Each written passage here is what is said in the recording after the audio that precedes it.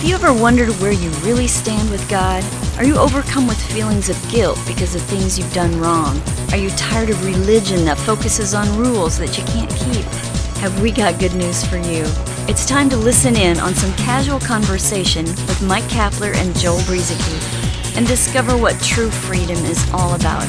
This is Growing in Grace. Growing in Grace. Mike Kapler here, Joel Brieseke with me, and we're glad to have you with us too. Thank you for joining us once again. We know life is busy, and sometimes even finding 13, 14, 15 minutes out of a busy day can be a challenge, and so we do appreciate you actually clicking that play button or downloading us and taking a listen for us to be able to share with you more good news of God's grace, His unconditional love, the gospel. Last week we started talking about the tithe and whether it's part of the new covenant or not, and examining the tithe just a little bit closer. What is tithing? I think we sort of felt like we barely got launched last week and the program came to an end. And so hopefully this week we can jump a little bit further into it. And I guess I kind of knew that would happen because, I wrote, and you can find this on my blog at blog.graceroots.org. Right at the top of the page, or near the top, you can find a link to a written series that I wrote about this, as well as an audio and video series that you can listen to. You can download it as an MP3, or you can watch it on YouTube. That, series went pretty long, so I knew that there was a lot to say about this. We're not going to hit all of those highlights, but we really just want to make the point about, what tithing was under the Old Covenant, and how, now that we're in the New Covenant, that whole system through which tithing was needed. Like we said, just to recap last week, there were 12 tribes. 11 of the tribes had an inheritance. They had land and animals through which they could eat. The 12th tribe, which was the Levites, they were given no such inheritance by God. And in fact, God told the other 11 tribes to take 10%, a tithe, of their crops and animals, bring it to the storehouse, so that the Levites could eat. That was what the tithing system was all about. That system is over with. There no longer are priests. In fact, in this new covenant, what has happened is that we all of us have become spiritual priests. It's a spiritual priesthood. It's a holy priesthood where all of us are priests, and you don't find us tithing to one another, but you see the church taking these passages out of context and turning the storehouse into today's church, and turning priests, the Old Covenant priests, into today's pastors, and it just doesn't fit. You really have to stretch to make that happen. And so another thing we touched on last week, Cap, was that tithing wasn't about money. It was about food. It was about feeding people. Just before we got on here, you were talking about something. I can't remember what you were saying, but maybe I'll just hand it over to you. Yeah, like I'm going to remember. We're getting too old to do this program. I don't can't know remember how we anything. do it. It's like next week you may hear the exact same program. We couldn't remember what we did the week before. It happens all the time. It's probably good. It's good to repeat things. Yes, it is. And to repeat for things, me, too. Especially. But tithing, it means a tenth. It does not necessarily mean to give a tenth of everything you have. It just means a tenth. And this seems maybe, again, like I said last week, we're splitting hairs. It might seem irrelevant right now, but hopefully it's all going to come together for you here. And as Joel mentioned, it was all about the 11 tribes of the Israelites providing food for the Levite tribe, the priestly tribe. That's what tithing was established on, because the Levite tribe did not inherit the land. They were just providing ministry services to the rest of their brethren. And so the rest of the 11 tribes took care of them in that way by tithing crops and animals, as Joel was talking about. It was all about the food and providing for them in that way. It really had nothing to do with money. The only exception to that was at one time, God would designate a place for the tithe to be taken and for the Israelites to share in it with the Levites, by the way. And if it was too far for them to take their stuff, then they could exchange it for money, except every third year they had to tithe fully, without exception, to the Levites. And so, but yeah, again, it's not about money. So there were Jews or Israelites who weren't necessarily farmers, who didn't necessarily raise animals, but they had money they worked other things. They had other occupations. I mean, it was a different economy, obviously, than what we're in today, but it was still an economy, and some people, had money. They were never really instructed to tithe their money. And so I think we just wanted to bring that point home. And let me just insert here, for those who didn't listen last week, I would encourage you to go back and do so at growingingrace.org. We're not discouraging you from giving.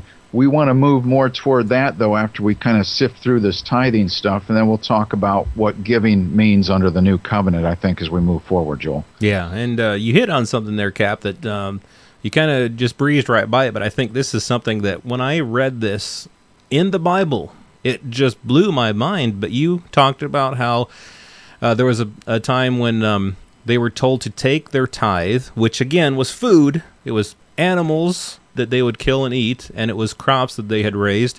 They were to take, if the place to go was too far for them, because they were in. This was after they had been set free from Egypt, and they were wandering in the desert. God had designated different places to bring the tithes. If the place was too far, they were to take their tithes and exchange it for money. When is that preached in church? But then also, God told them, take the money in your hand after you've exchanged your tithe for money. Now you have this money. Go to the place which the Lord your God chooses. And this is a quote from God. You shall spend that money for whatever your heart desires, for oxen or sheep, for wine or similar drink, for whatever your heart desires. You shall eat there before the Lord, and you shall rejoice, you and your household. You shall not forsake the Levite who is within your gates, for he has no part nor inheritance with you. That's Deuteronomy 14, where you can find all that. Again, they weren't to forsake the Levite. The Levites needed to eat too, but they were to they were to buy stuff with the tithe. They exchange it for money and buy stuff with it, whatever their heart desired. You're not going to hear that preached in many churches today, and that again is because they got the whole tithing thing all messed up. But the thing is, with this tithe thing, again, people go straight to Malachi as the go-to verse for tithing. All of this was long before Malachi. By the time Malachi came along, the Jews had been forsaking the Levites. They had been forsaking what they were supposed to do with the tithe of their food. And so Malachi was a rebuke to them for not following these laws. And the Levites were going hungry, or they were having to go back into the fields to work for themselves, and God didn't want them to do that. So, and I think there's even more stuff to bring out of this, Cap. Well, there were so many scriptures about the tithe in the early part of the Old Testament. But the one that we usually hear about in church is at the end of the Old Testament. And you would think this might be the only scripture on tithing in the entire Bible. But again, as we've been talking here, you can find out there's a whole lot more to it than what meets the church eye.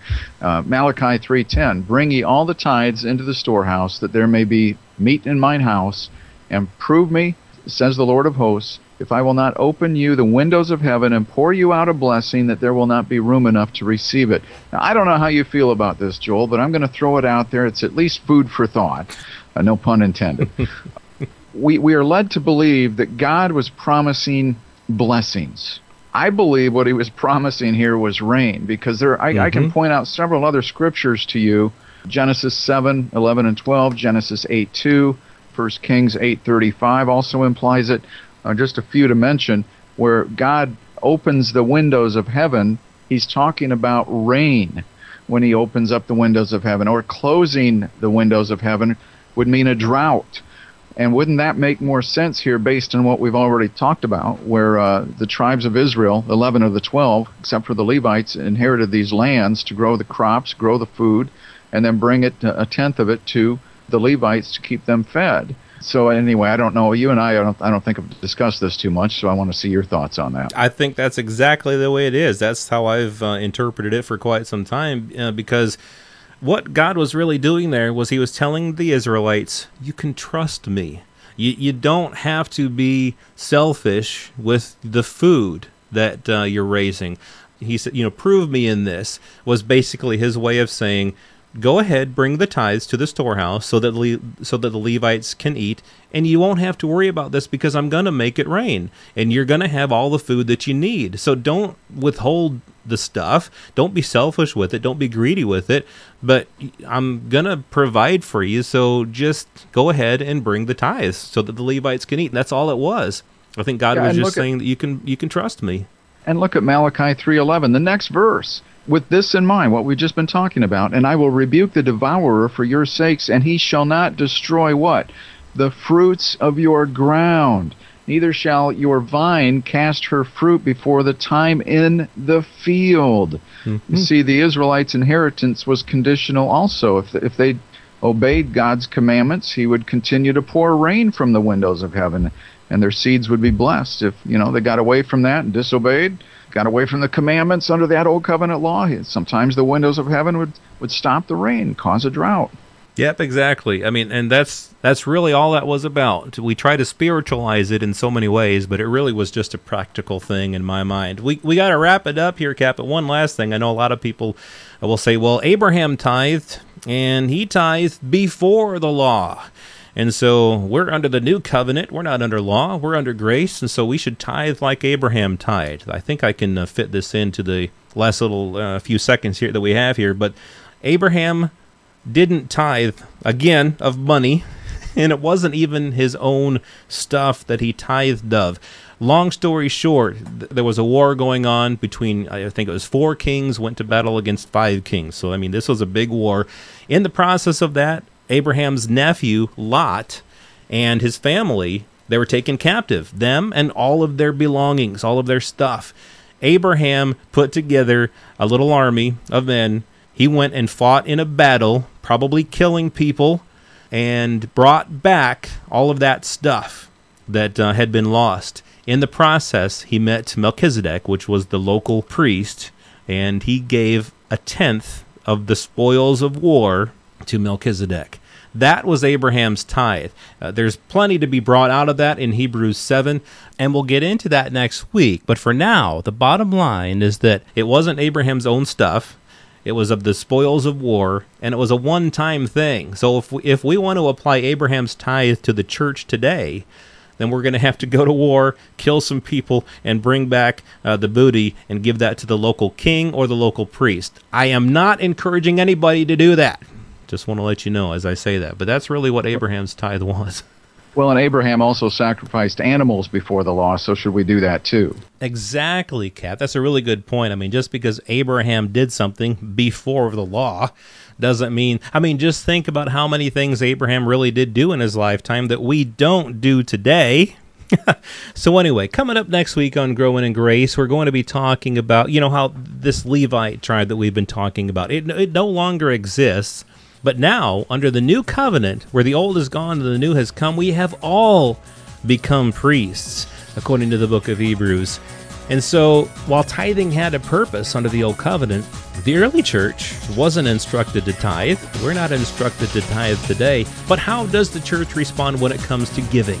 What do we do? We're going to talk about this new heart that we have, in which we have a desire to give under the new covenant. That's coming up next week on Growing in Grace at growingingrace.org. This has been Growing in Grace with Mike Kapler and Joel Brizicki, heard online through various internet sources around the world each week. To access hundreds of past programs, visit graceroots.org. Share it with a friend and listen again next week for more Growing in Grace.